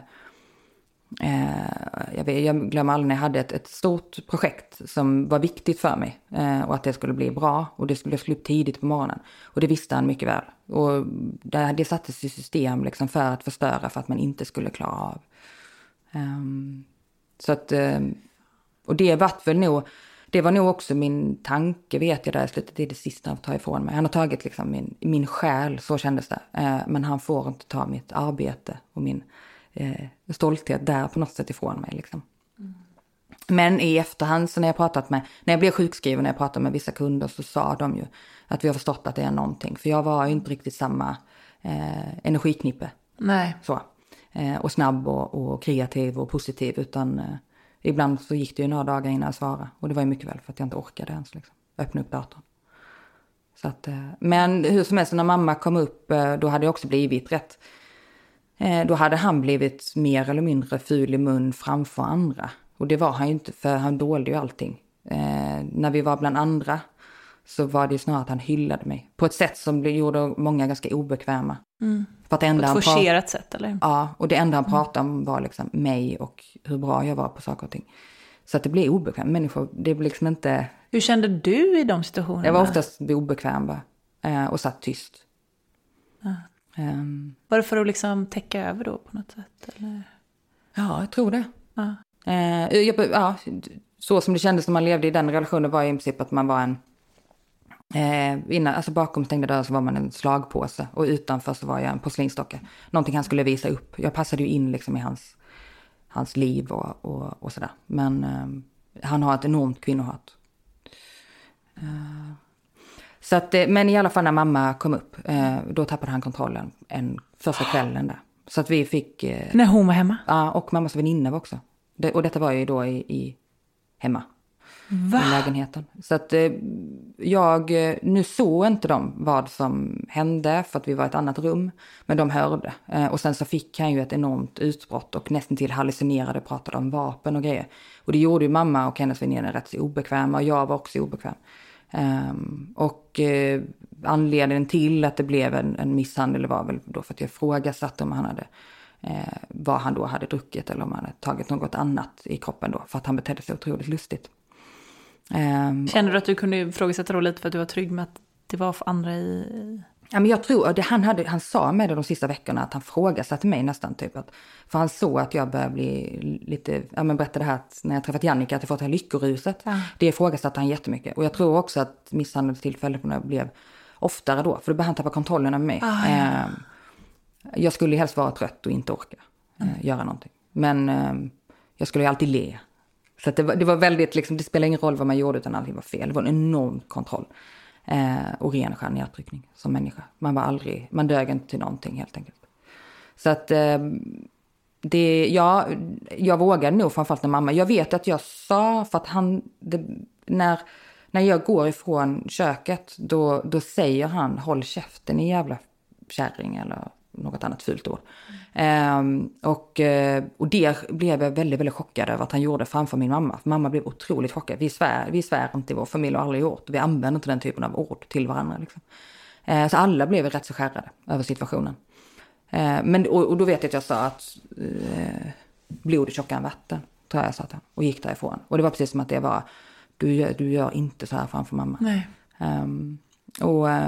Men då... och när de då kommer in i klädkammaren så ligger jag på golvet. Och när mamma kommer fram, det enda jag... Har han slagit dig då? Ja, då hade jag fått slag i huvudet. Och då låg jag på golvet. Och det enda jag får ur mig då, mamma när hon berättade för mig efter så sa hon att det var i princip som att det bara liksom bara rann ur mig. Han slår mig. Och då jag tror både mamma och mammas väninna blev rätt så chockartade och fick bara, vi måste ut härifrån. Och då var han väldigt, väldigt aggressiv med och det var hot höger till vänster. Liksom. Så att vi fick inte med oss det jättemycket. Utan vi fick, nu vet jag inte vad klockan var, kanske 1 på natten eller 12. Så att vi fick ta oss ut därifrån och ta in på hotell. Och sen åkte vi ner till Skåne. Och sen dess så jag aldrig gått tillbaka, men då tog jag kontakt med polisen ett par dagar efter. Men egentligen tog jag kontakt med polisen för då hade jag fortfarande inte riktigt förstått. För jag var nog väldigt apatisk när jag kom ner till Skåne. Mina föräldrar kunde knappt få kontakt med mig. Så när jag ringde till polisen så började jag hjälp och få ut mina saker och lägenheten. För så mycket förstod jag att jag kommer aldrig kunna gå tillbaka dit. Och då frågade de vad som hade hänt och ville ha personnummer och annat. Och när de fick det så bad de mig ganska snabbt att det här vill vi gärna ta in. Och som en anmälare, känns det okej för dig? Och då gick det ganska snabbt. Så att jag fick komma in på förhör väldigt snabbt och satt i, jag tror, 9 förhör. Så det, men det tar inte slut där i förhörsprocess och rättssystem och allt man ska gå igenom. Det är inte bara polisen man har kontakt med när man väl har kommit i kontakt med polis, utan det är kvinnojour och i mitt fall relationsvalcentrum, och jag fick då traumabearbetning för PTSD. Så att det blir som ett heltidsjobb, plus att du då är sjukskriven och ska försöka repa dig ur allt detta. Men det är ju, jag hade ett möte om dagen ungefär varje vecka. Och det var vad jag klarade av. Allt då från förhör eller till relationsvalcentrum eller gruppterapi eller... Och när var det här? Var det några år sedan? Drygt 2 år sedan. Jaha, det är ju inte länge sedan. Så nej, det är inte så länge sedan. Men jag tror att jag vände ju jag ville se mina R som kunskap. Så att jag vände det ganska snabbt till att läsa på. Sen blev det kunskap för mig som jag då kunde hjälpa andra. Och för mig var det nästan som ett... det bara var där liksom. Det var det jag ville göra. Och det läkte ju mig såklart också enormt mycket. Att vända trauma till kunskap för att hjälpa andra. Så jag var ju tvungen att hjälpa mig själv för att på något sätt kunna driva de här frågorna vidare helt enkelt. Och i början var det för mig väldigt politiskt. Så att då var jag nog väldigt mycket mer arg över hur Sverige fungerar och hål i samhället som jag aldrig hade trott att vi hade. Och var är de framförallt? Alltså framförallt så är det att jag har haft kontakt med otroligt mycket kvinnor, framförallt efter kampanjerna jag har gjort och att jag har gått ut med att jag själv har levt i en sådan relation. Och det är ju samma historia för nästan alla kvinnor. De känner sig otroligt lämnade och lurade av systemet, skulle jag säga. Just för att det går ut ganska hårt med att man ska polisanmäla. Det är klart att vi ska göra det. Det tycker jag fortfarande, oavsett om de inte blir fällda. Men det är så få som ens går till domstol och rättsprocess. Oftast blir det ett par förhör man får sitta i och sen läggs det ner. Och bara sitta i de förhören, det är otroligt tufft. Och det kan jag också säga, det är väldigt, väldigt olika. Nu hamnade jag på grova brott och inte på våld i nära relation. Varför vet jag inte riktigt. Men jag fick ju ett lite annorlunda bemötande av polis. Såklart. För att jag var på grova brott, den avdelningen. Och du vet inte varför du hamnade där? Nej. Var det för att han hade gjort vad han var i registret innan? Ja, det kan vara att han har legat i det registret innan. Men egentligen så var ju detta, skulle ju varit på våld i nära relation. Jag trodde att det hade gått lite snabbare. För att grova brott är ju grova brott. Och de senaste åren har det varit otroligt mycket både skjutningar och ganska grova brott i Sverige. Yeah. Och det är klart att de går före i så fall. Så att det är liksom, att en kvinna eller kvinnor ska ens behöva ligga på den typen av avdelning och vänta. För att skillnaden där är ju att man vill ju bara få ett avslut med därför för att börja om på något sätt. Och det är jätteobehagligt att veta att han fortfarande finns i samhället. Ja, och inte fått det får man nog kanske, jag förväntar mig inte att vad det ska bli för dom. Och för mig var inte det viktiga heller. Utan det viktiga för mig har hela tiden varit att han ska stå till rätta och svar för vad han har gjort. För att han nekar ju. Men att inte få sätta sig i en sal där andra människor förklarar för honom att han har gjort fel. Det tycker jag alla ska göra i en sån situation. För annars blir det ju också som att det är okej det han gör. Från samhället liksom. Mot honom då så att säga. Och när jag kom ur, vad kan det vara? Det var någon månad efter jag kom ut. På den tiden hade jag blogg och använde mina sociala medier mer än vad jag gör idag. Men så det var väl en del kvinnor som visste vem jag var och vem jag levde med. Så totalt sett har jag haft 8 kvinnor som har tagit sig till mig som har levt med den här mannen då. Som blivit misshandlad. Och varit med om samma sak? Nej. Allt från ganska unga ålder uppåt liksom. Men alla har inte anmält eller? Nej. En kvinna jag vet det var en kvinna som var hos polisen, men polisen sa till henne i princip att du har för lite bevisning, det kommer vi alla kunna bevisa, så det är inte lönt att lämna in en polisanmälan. Så är det inte för alla, och absolut inte idag. Så att det är skönt. Det har hänt någonting? Ja, det har det definitivt. Ja. Det kunde jag ju, tittar man tillbaka de 2 senaste åren så har det ju verkligen mäns våld mot kvinnor. Lite som vi pratade om innan när jag kom, att tidigare så sa vi våld i nära relation och vi använder absolut ordet våld i nära relation fortfarande. Men problematiken i Sverige är ju mäns våld mot kvinnor. Det är ju det stora hela liksom. Så att, och bara det att nästan alla, precis som ni när jag kom in, att ni använder ordet mäns våld mot kvinnor, då har vi verkligen lyckats ändra. För det har ju också varit mycket diskussioner kring hur media skriver ut, och framförallt när det är kvinnor som är utsatt för brott. Och det är ju alltid misstänkt och det är mycket förmildrande. Och när män blir utsatta för saker så är det alltid ett brott. Och att det ska liksom förmildas alltid när det är kvinnor. Våldtäkt, misstänkt. Man får skylla sig själv. Ja, eller att det är misstänkt liksom våldtäkt. Ja. För att då är det liksom, hon har ju sagt att hon har blivit våldtagen men kanske inte kan bevisa det. Men om en man har blivit misshandlad på gatan, nej, det är aldrig då misstänkt. Har han blivit misshandlad på gatan. Det är inte misstänkt längre. Nej. Så det har ju varit mycket sånt de 2 senaste åren. Många som har Gud, det där gör mig så upprörd. skrikit om det. Och det har ju ändå gett en effekt till slut. Så att det... Men det är ju också det här med att det bara är kvinnor som pratar om det här. Ja. Vi ser ju mer och mer män, och framförallt det sista året tycker jag. Okay. Men fortfarande så är det ju definitivt överlägset. Det är som att det är en kvinnosak. Men det är precis som att det är en kvinnokamp, och det är ju helt fel. Nej, men. Och jag kan säga att vi kommer aldrig lyckas komma till nolltolerans om inte männen hjälper till. Så är det ju. Det är ju männen är ju för... Ja, men det är männen som slår. Sen är det ju inte alla män som slår. Men jag menar, de männen som inte slår och bör ju kanske vara en förebild för de yngre. Och att man på något sätt... vi lever så extremt digitalt idag. Alltså bara som när vi var unga, vår åldersgrupp. Det har ju skett jättemycket de senaste åren. Och vi har ju inte direkt några förebilder på samma sätt idag som vi hade förr. Och det tror jag är otroligt viktigt, och framförallt för unga.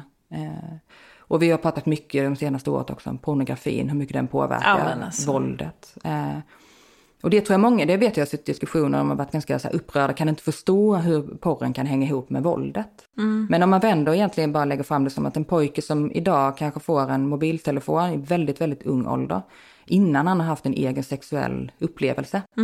Och skolorna är inte superbra på att prata om blommor och bin egentligen. Så att, och är inte föräldrarna heller bra på det. Så deras första kontakt med den sexuella världen, det är ju då porren. Och vad ser vi på porr idag? Ja, men det är ju, de mest sedda klippen är våldtäkter på unga kvinnor, där män liksom, det är stryptag och det är grov pornografi. Och det är ju det de möts av. Det är inte konstigt att pojkarna ser det som sex. Och det ser vi ju jättemycket kvinnor som har av sig, till exempel med unga relationer. Vi har gått ut jättemycket med att många av de unga kvinnorna som har av sig runt 15-årsåldern, de är utsatta för våld väldigt tidigt. Och då är det då strypsex som de inte vågar säga nej till. Och våldet har ju gått ner och blivit grovt bland de yngre. Alltså. Så det är ju en generations... det behöver hända väldigt mycket. Men inte det förgrenar sig på så många år. Det är mycket som behöver göras. Det är inte bara... Så jag drivs extremt mycket av frågor kring just liksom, rättssystemet generellt. För att det har blivit liksom en kamp för mig. Men lika mycket kamp för att väcka eller få bort skammen, som att liksom väcka andra till att våga prata om det. För att alla tycker ju, om du inte, oavsett om du varit utsatt för det eller inte, så vet du att det är fel. Så alla kan göra någonting, än man inte kan göra allt. Liksom. Så att, och vad tror du hade hjälpt dig att ta dig ur snabbare? Jag tror faktiskt inte jag hade kommit ut mycket snabbare än vad jag gjorde. Nej. Och då levde jag knappt i 2 år.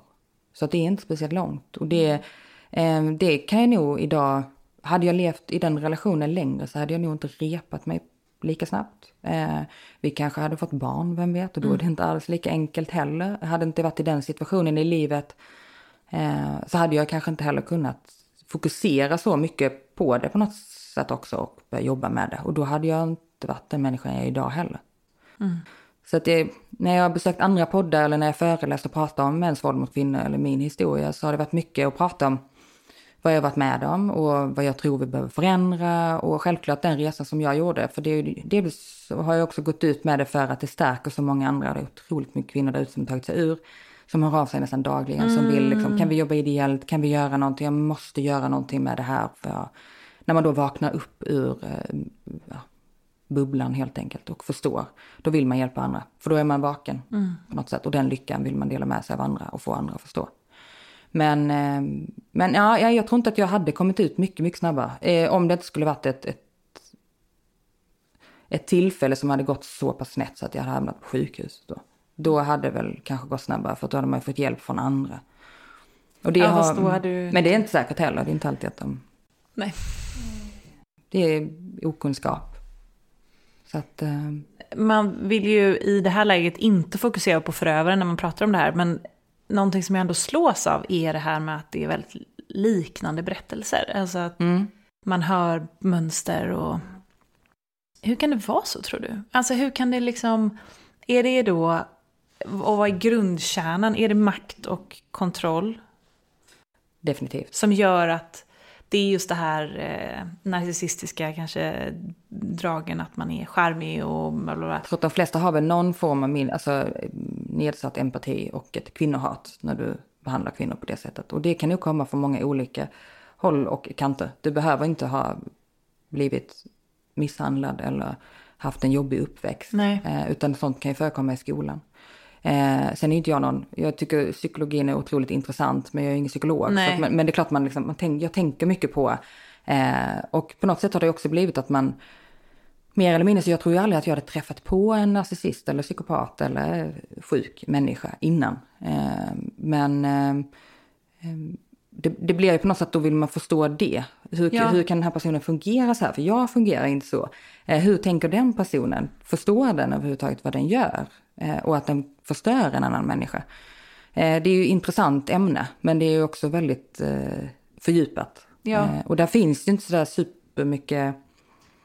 För man vill ju... forskning så kring det. Utan... Man vill ju inte fascineras. Alltså jag menar inte att man gör det, för det är bara så att alla förstår det. För att jag tycker det fokuset ska vara på kvinnan och liksom... Det har varit alldeles för mycket fokus på männen tycker jag i det här. Men det, utifrån liksom psykologin så är det ju intressant att förstå vad kvinnohatet grundar sig i, om det liksom är den dåliga självkänslan. Men det kan väl vara allt möjligt som skapar jag tror det är en kombination. Och vissa har väl mer av något, vissa har mer av något annat. Men jag tror det handlar om maktutövande män. Ja. Och de finns ju överallt. Så kunde du märka i hans uppväxt att han hade, fanns sånt varningssignaler? Han sa lite grejer om sin barndom som han påstod då var på grund av att han betedde sig som han gjorde. Det tror jag också är ganska vanligt. Man brukar se det på förhören. Alltså man läser förhör på förövarens, alltså männen då, vad de säger, så är de, finns inget komiskt i detta överhuvudtaget, men förhören är komiskt lika. Det är liksom samma ursäkter på nästan snyfthistorier oftast, att det är synd om dem. Ja, för det är ju också de har gjort av en anledning då för grund av att de kanske blir illa behandlade, men det är ju ingen ursäkt. Nej. Så det, och det, även det fick jag höra på. Och det tror jag, vi kvinnor har ju en förmåga att pyssla om andra. Alltså just den här att om någon visar att de mår dåligt, så är vi ju där. Och jag har nog varit väldigt godtrogen och är fortfarande och vill fortfarande vara det. För det är ändå på något sätt det är jag på något sätt. Men att man nog kanske måste förstå att det finns de som är, vi pratar lite om mörka och ljusa människor. Och det har jag alltid, men jag har mer kanske inte varit så rädd för mörka människor. Men idag är jag ganska hård skulle jag säga. Jag är inte svart eller vit, men möter jag någon som min magkänsla säger den här är mörk, då går jag. För att jag vinner inte på att stanna där och bli ledsen. För jag blir otroligt, jag är ganska känslig som människa. Kräftan som jag brukar säga att jag är hård på utsidan. Det är många som tolkar mig ganska stark och hård, men på insidan är jag otroligt mjuk och familjär och lugn liksom. Så att ja, kräftan är ju, nu hoppar jag in. Jag har varit iväg lite med min son här. Så jag hoppar in. Nej, men kräftan är ju också den här moderliga energin. För månen representerar ju våra mödrar, så att det är ju väldigt omhändertagande energi.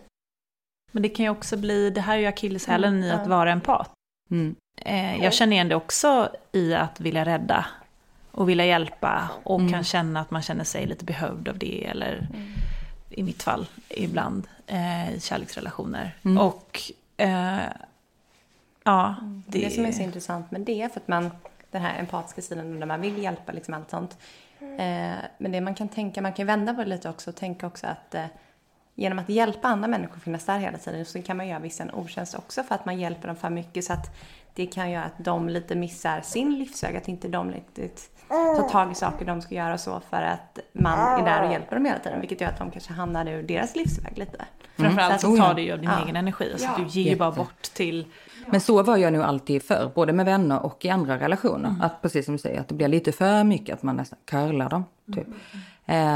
Och så har jag nog alltid varit. Men jag vet, jag fick ju hjälp på många olika håll, skulle jag säga. Och all den hjälpen jag har fått, alla de människorna har varit väldigt, väldigt betydelsefulla i mitt liv.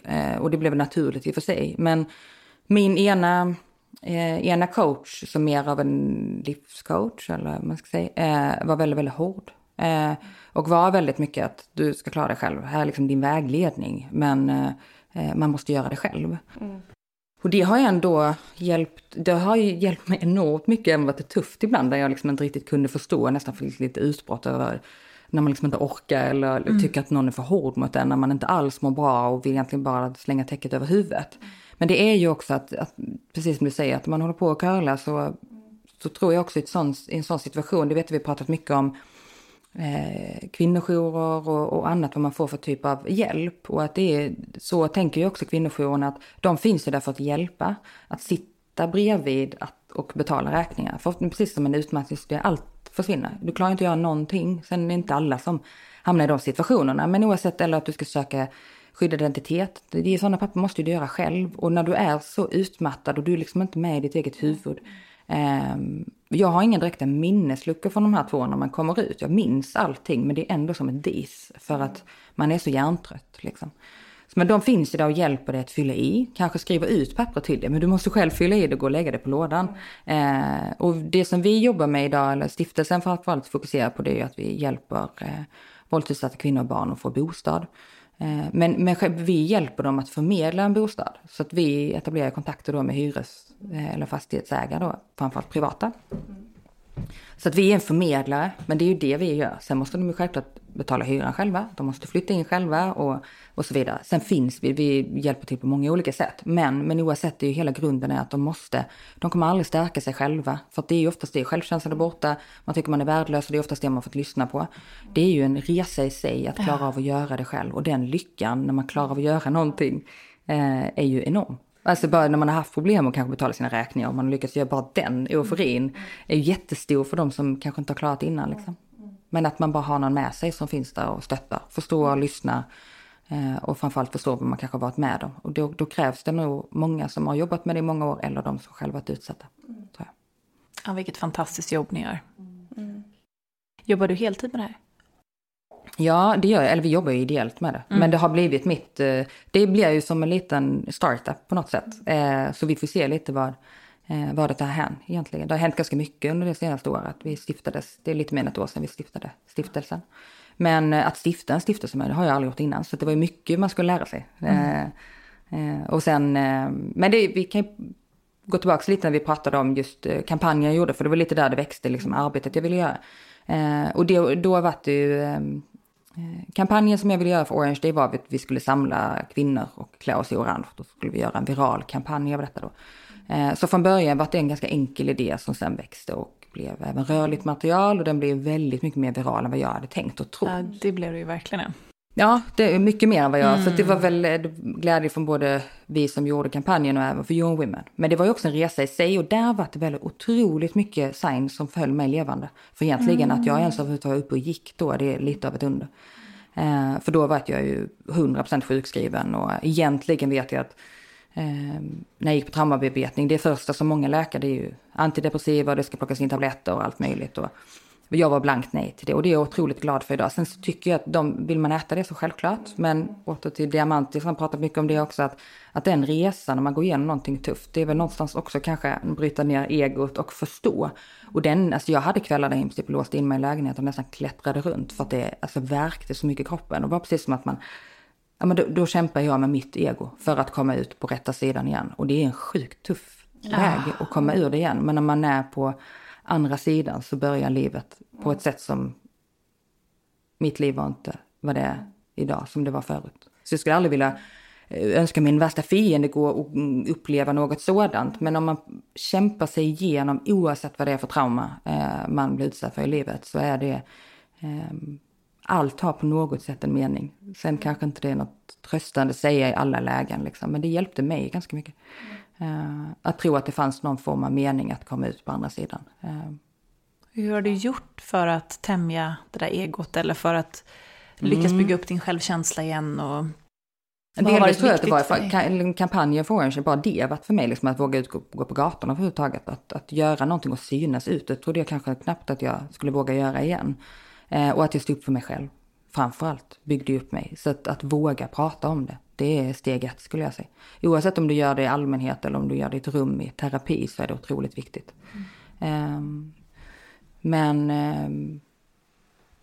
I kampanjen, ja men det var mycket science just kring nyckelpigor. Jag vet att jag har tagit ett viktigt samtal med UN Women, för jag gjorde kampanjen gjorde jag i min ensamhet hemma i lägenheten, och sen så fick jag ta kontakt med UN Women för att fråga om det var okej, såklart.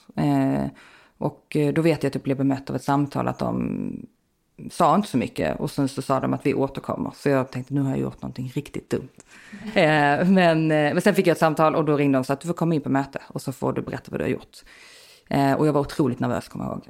Och det är en FN-organisation, så att jag förstår att det är klart att jag hade fått göra någonting, men det var ju ändå det är de som har satt dagen på kalendern eller kartan, man ska säga. Men det mötet slutade fantastiskt fint. Det slutade med att vi alla grät och kramades och så fram emot kampanjen. Sen har vi fortsatt kontakt idag. Och där blev kanske min första, vad ska man säga, mentor lite, Peter som jobbar där och berättade jättemycket organisationerna jobbar och men lite läromästare i den världen. Jag hade aldrig jobbat bland organisationer tidigare, så att säga. Så då gjorde vi kampanjen, och efter det så fick jag egentligen idén om att göra Her Own. Så det var det första som jag ville skapa. Och det var på grund av att jag kände mig otroligt ensam. Även om att man hade vänner man kunde prata med och att man fick professionell hjälp, så var jag ensam att få prata med någon som varit utsatt för samma. För det är man ganska stort behov av. Och sen absolut gruppterapier och annat på kvinnojourer. Vissa har ju det, och relationsvårdscentrum har också det. Att man får träffa andra kvinnor som varit utsatta. Men det är inte alla som bor i städer där det finns. Och det ska ju såklart finnas för alla. Och eftersom vi lever i en digital värld så var det jag ville göra.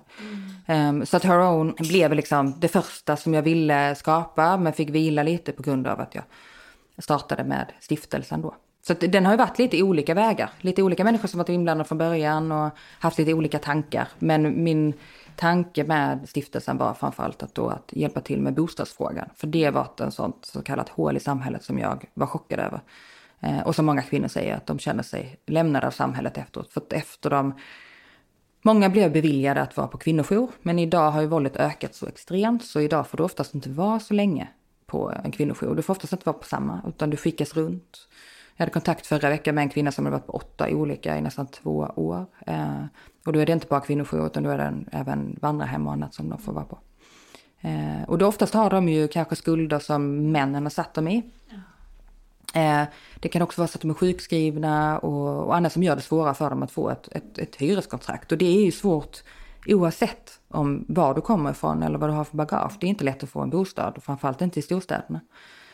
Så att det var väl det som jag kände att här kan jag nog göra någonting, just för att jag hade från början då började med att jag hade en barndomsvän som ägde ett fastighetsbolag i Skåne. Så att det blev vårt pilotprojekt då med K-fastigheter.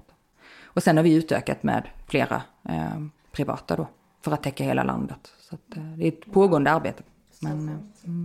Jag tänker, om man nu som lyssnare känner att man vill kanske hjälpa till och engagera sig, vad kan man göra då? Jag såg bland annat jag tror det var på Her House, kunde man donera och swisha också. Vilket är jättefint. Men är det något annat man kan göra också för om man vill engagera sig mer i de här frågorna? Är det någonstans man kan vända sig? Ja, alltså jag får frågan väldigt, väldigt ofta. Och framförallt nu det senaste året när 5 kvinnor dog på väldigt, väldigt kort tid. Och sen hade jag faktiskt där jag är i somras så kom det ut en nyhet om en kvinna som har ställt sig på tåget med 2 barn. Och det var från min hemstad. Jag kände inte henne, men jag har mycket gemensamma vänner som kände henne. Så att jag fick otroligt mycket meddelande. Och många som kände att nu får det fan vara nog. Och då får jag oftast frågan, vad kan man göra? Och det är ju, ständiga det jag säger, det är att prata om det. För det kan alla göra, det kostar inte pengar. Och liksom lyft ämnet, prata så mycket som möjligt med allt och alla. Låt inte det glömmas bort heller. För att det blir ju lätt att det blir en nyhet på nyheterna. Att någonting har hänt och sen så dör det ut. Och sen så händer det något nytt och så händer något nytt. Och det är stora saker som behöver förändras i Sverige. Så som då bostadsfrågan, vi behöver få hjälp. Och det är mer politiskt åt det hållet skulle man väl kunna säga. Men stötta kvinnojourerna skulle jag säga att det kan ju alla göra. Skänka pengar eller... Jag vet om att många kvinnojourer som jag har pratat med nu, de har fått otroligt mycket kläder och skor och presenter till barn och sådär efter allt som har hänt. Och just för att man pratar ju mer om det. Men och sen så är det, Her Own är ju lite byggt för att vi har ju artiklar, både krönikor och Her Own Story, och då är det kvinnor som själva berättar sin historia. För det var också det som, jag kan backa bandet lite när ni frågade hur jag kom ut, och det vet jag också var ett uppvaknande för mig att jag googlade, jag hade ringt Kvinnofridslinjen tror jag, för att fråga dem vad jag skulle göra, för jag behövde hjälp att ta mig ut, vem finns där för mig då, för det vet man ju inte, man har ingen aning hur saker och ting går till när man tar sig ur.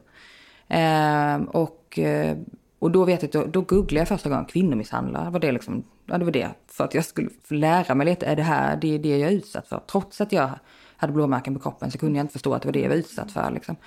Och det är det som är så viktigt, att man har människor runt omkring som du är misshandlad eller att du är utsatt för detta, som förklarar det för en, för att man förstår inte det själv. Och det är rätt svårt att förstå när man inte har varit i det. Man behöver den stöttningen.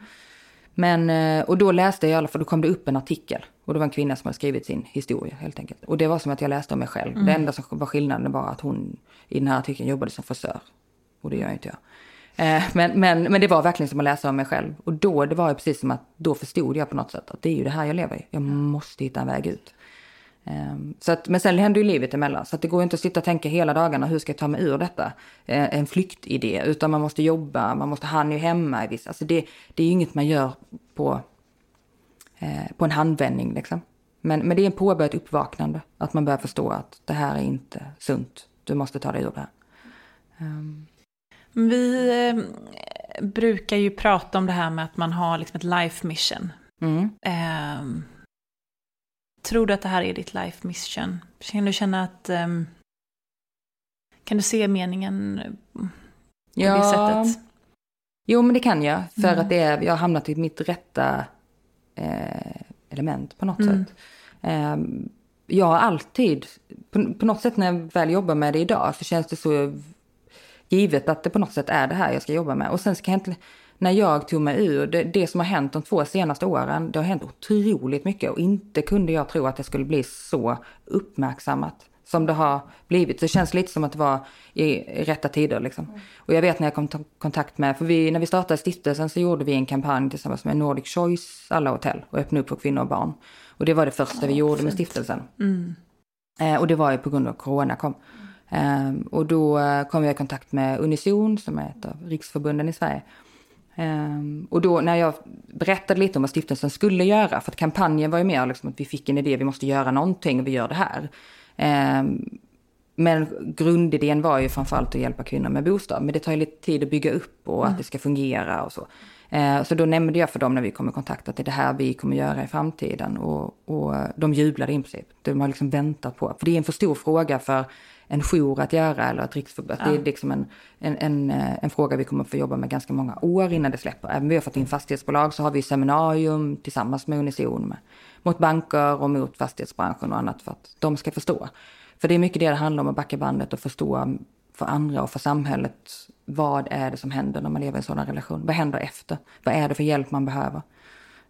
Många vet att det finns, att det misshandel pågår bakom stängda dörrar. Men de förstår inte hur dominoeffekten blir efteråt. Nej. Du faller utanför samhället. I många led. Tänk alla barn som har bevittnat det här, som sen ska växa upp. Och det blir ju liksom vi hade en intervju precis innan vi pratade om generationstrauma. Och hur man påverkas av sina epigenetics. Hur man påverkas av sin uppväxt. Tänk liksom. Ja.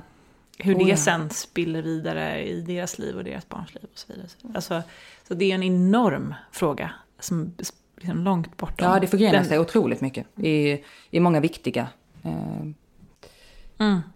delar så att säga. Och absolut, barnen blir otroligt drabbade. Så att, och där ska vi tacka jourerna för de gör ett fantastiskt jobb. Det är oftast de som hjälper till med den biten. Så att, men sen tror jag med många blir kontaktade av socialtjänsten. Du behöver inte ha barn för att komma i kontakt med dem, utan det är ju de som då bestämmer om du ska få vara på en kvinnojour eller inte. Så de gör en så kallad fredag där de bedömer hur pass farlig mannen är för dig i dagsläget och även hur pass grovt du har blivit misshandlad då. Och ut efter den bedömningen så gör de då om du får bo på skyddat boende eller inte. Men där tar det ju lite stopp. Så att när du har varit på en kvinnojour så får du ingen mer hjälp. Det finns alltså ingen hjälp överhuvudtaget i Sverige att få efter du har varit på kvinnojour. Och det är väl där såklart att vissa kvinnor är tvungna att gå tillbaka till sin relation för de har inte tak över huvudet. Fy fan. Det är bara att liksom kunna berätta hur systemet fungerar för dem som till exempel jobbar i fastighetsbranschen. För jag får oftast, det är vissa frågor som oftast kommer från män förvisso. Så är det, men kvinnorna går ju alltid tillbaka eller, men det kan vara bara allt, det kan också vara din förövare, var han är född i Sverige eller inte. Alltså det är mycket så här fördom. Vad har det med boende att göra? Ja, det kan man fråga sig. Nej, men just det kan komma både alla möjliga och det är precis som att de har suttit kvar länge, tycker jag. Alltså hur också stereotypen hur en kvinnomisshandlare ser ut. Det är många som tycker liksom, att man dricker folköl och blir för full liksom, och tappar kontrollen. Medan i min värld, de flesta kvinnor jag pratar med och kommer i kontakt med, så är det maktutövande, högt uppsatta män. Och det är ännu tuffare att ta sig ur. När du sitter i en sådan, du har liksom ingen egen ekonomi alltså. Så många stannar kvar på grund av det också. Och det är hemskt. Men i vissa lägen har man liksom ingen utväg. Nej. Och det behöver vi ju förändra för att de ska kunna. För ingen kvinna ska behöva stanna kvar i en relation på grund av att hon inte kan flytta eller att hon inte har ekonomi till eller vad det nu kan vara. Och så har man hela ens skyddsnät, vänner, ibland familj. Man har ju då också blivit väldigt, vad heter det? Alltså att förövaren vill ju ta bort den från... Isolera. Ja, isolera, precis. Ja. I vissa fall så... Ja, det är väldigt som sagt olika, men i vissa fall så blir man isolerad totalt från även familj och annat. Och då har du ju inget kontaktnät alls. Och då är det inte heller så lätt att skaffa hjälp, liksom. Men är det att mäns våld mot kvinnor ökar, alltså? Det skulle jag definitivt säga. Det har ju ökat under corona.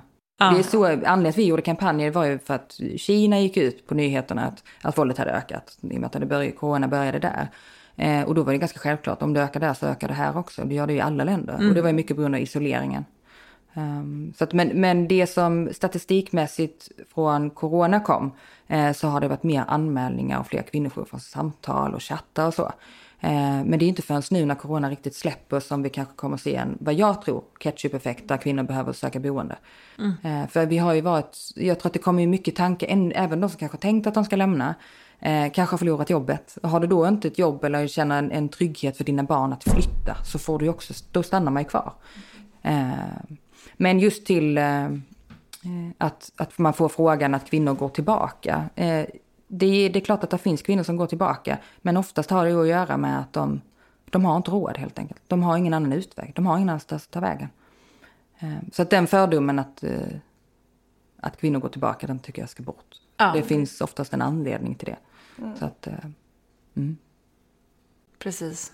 Det är klart att det gör. Ja. Men det är kunskap som behöver komma ut. Det är därför vi har haft våra seminarium de senaste.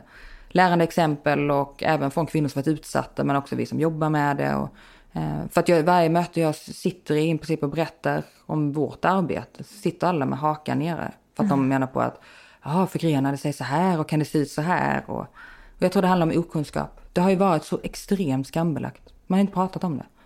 Inte velat prata om det. Men hur känner du att du mår idag då? Idag mår jag bra. Sen kommer jag alltid få leva med det. Men som jag var inne på innan, just att man väljer att vända sina trauman till kunskap och till någonting positivt har ju också gjort att det är betydligt lättare att leva med det. Och det var lite när ni skickade frågan om jag ville gästa här. Att det kändes så fint att få sitta här och prata om det, för att de andra poddarna man har varit med så har varit mycket mer att kunskap och att de gärna vill liksom veta vad man har varit utsatt för delvis för att andra ska känna sig igen. Men sen är det ju också så att det det är ju ett ämne som många är intresserade av. De vill veta mer helt enkelt. Men det har ju också varit från en mer mörk sida. Det här när vi sitter och pratar är ändå mer finare på något sätt tycker jag. För att vi kan vända, alltså det spirituella för mig växte så mycket i detta på något sätt. Och hjälpte mig så otroligt mycket att ta mig fram, leva mitt fulla jag. Liksom. Så att, och det tycker jag är så fint och det vill jag inte någonstans plocka bort samtidigt som jag aldrig skulle vilja uppleva det jag upplevt igen. Så det är framförallt det som jag också velat förmedla till andra, att det går verkligen, det är en jättetuff väg. Men, och det är en tuff väg att lämna och det är en tuff väg att prata om det och ta sig igenom allting. Men det är värt varje smärta igenom det för att komma ut. För det är inte ett värt liv att leva under hot och nedtryckningar och misshandel generellt. Liksom, utan vi människor menar att leva fritt och leva ett glatt liv. Liksom. Och jag menar så här, man önskar ju ingen någonsin att gå igenom det här, men det är ju nu du kan sitta här och hjälpa så många andra kvinnor med just de här frågorna. Och ta de här hemska erfarenheterna man gått igenom till att kunna liksom hjälpa så som du gör nu. Det är så fint och så betydelsefullt jobb. Jo, men det känns Lightworker. Ja. Men Matilda, tusen tack att du kom. Hur ska man, kan du inte berätta hur man kommer i kontakt med er? Ja. Vi har ju både hemsida, herhouse.se. Där kan man söka om man är en kvinna som... Där kan man söka om man söker boende. Oftast är det kvinnojourerna som tar kontakt med oss. Okay. Men man kan själv också höra av sig och att man är i behov av bostad. Och sen så är det ju herown.se också. Och det är väl mer, återigen, det var det vi pratade lite om, hur man kan stötta och hjälpa. Att det var liksom det som var tanken med det, att forumet är ju till för att man ska kunna, har man varit utsatt så kan man hjälpa andra genom att prata med andra om det. Men man kan också finnas där för att prata med andra som varit utsatta. Så att finna stöd för varandra, helt enkelt. Liksom. Och så Instagram och sådär. Så att, Tack att du kom och gästade Holocrap. Tack snälla för att vi kom. Tack.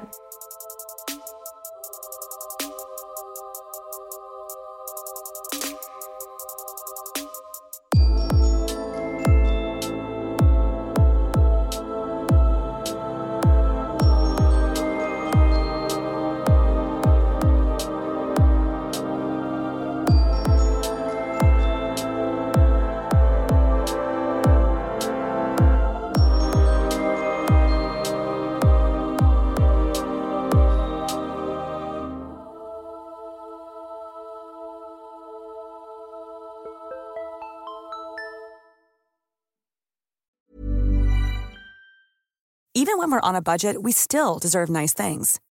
Quince is a place to scoop up stunning high-end goods for 50 to 80% less than similar brands. They have buttery soft cashmere sweaters starting at $50, luxurious Italian leather bags, and so much more. Plus, Quince only works with factories that use safe, ethical, and responsible manufacturing. Get the high-end goods you'll love without the high price tag with Quince. Go to quince.com/style for free shipping and 365-day returns.